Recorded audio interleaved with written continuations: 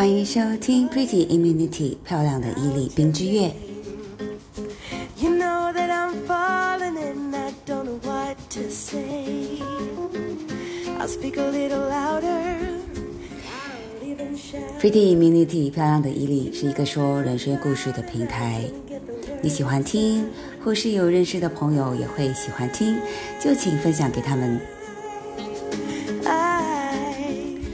我觉得毅力免疫力的毅力今天就想谈这个，就是每个人身上似乎都要具备的，因为我们一定要让自己对某一些事情就是建立起这样的一个免疫力好让我们在生活中呢就可以过得比较通畅啦，对不对？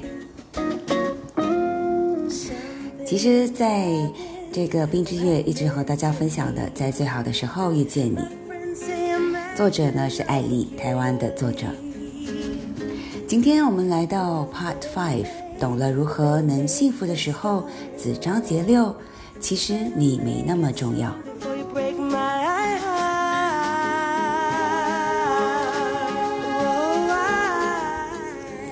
其实你没那么重要，即使我们已经在一起1年了，但我并不知道我们还可以在一起多久，我一点把握都没有，就跟当初刚在一起的时候一样没把握。刚开始犹豫着要不要在一起的时候，你察觉到我的疏离与迟疑。晚上请你吃饭，你没有多说什么，就把贪吃的我带去吃大餐。你气定神闲地招呼着我点餐，问我今天发生了哪些不得了的无聊小事。吃完饭后呢，我们在路边的小公园坐了下来。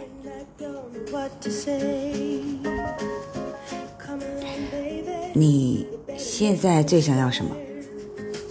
你开口问我，逆着昏暗的路灯，我只能听见你低沉的声音，看不清楚脸上的表情。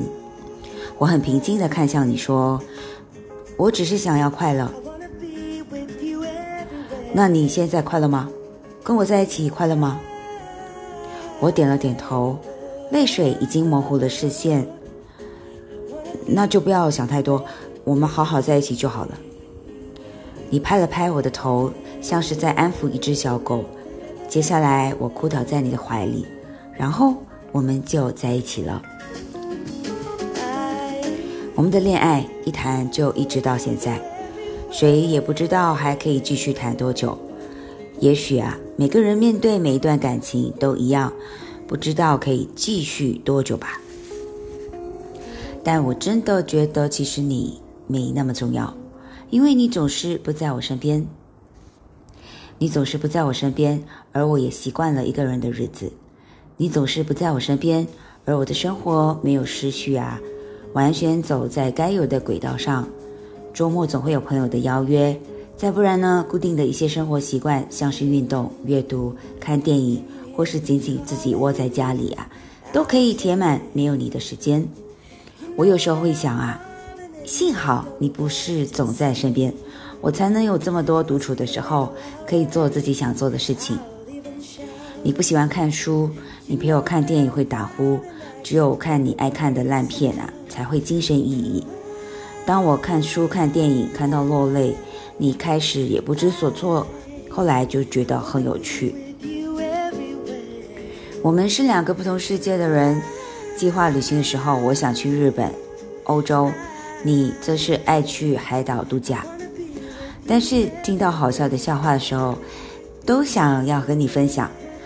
但是寒风吹过的时候，就想要窝在你怀里。但是新开的餐厅只想拖着你一起去尝鲜。再说家里的灯泡灭了，热水器莫名其妙漏起水来，就连水管都突然的塞住了，它们都坏了。看着它们就这么坏了，我跟着也坏了。只有闹钟继续滴答滴答地走着，倒数着你3天后就回来的时间。我没有很想你是他们很想你。我没有依赖你，是他们依赖你。但是你回到我身边，我还是觉得真好。你回来不但会把它们修理好，让它们都好起来，我也会跟着好起来。你知道我是爱干净的，岁末年终的大扫除应该要包括疏通水管这一项。你也知道我做不来，这样粗重的事不赖给你，要赖给谁呢？而且清水管这样的事，今年疏通了，不保证明年不会塞住。明年水管塞住需要疏通的时候，你也会在的吧？毕竟这样粗重的事不赖给你，要赖给谁呢？你说呢？不是吗？其实你真的没那么重要，你不是什么万中选一的稀世珍宝，你甚至常泼我冷水，跟我唱反调。你像毫不知情的白开水，你像呼吸之间就可以取得的空气，你更像开朗的大太阳，总是给我大大的温暖的拥抱。你真的没那么重要，但是你对我来说却是真的相当必要哦。即使你没有办法天天陪在我的身边，但是明年你还是会爱着我的吧？我是这样想的。被我逼问着的你也笑着点头，算是回答了我。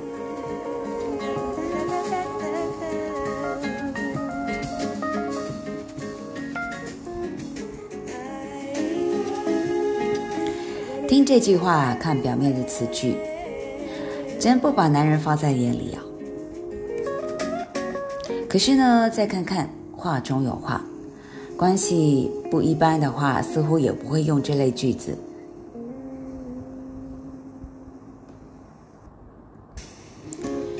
就是有一点撒娇含情趣的用意。发现女人呢比较会要这么的表态，是为了不让男人抓到啊。其实女人真的是很在乎男人，没有他不行。这是一种反向说法，在一段恋爱关系似乎能增进感情似的，让男人女人心里甜滋滋。所以不必去找原因，这不就是一种不说出爱意的一种表现。祝福你，我们下期再会。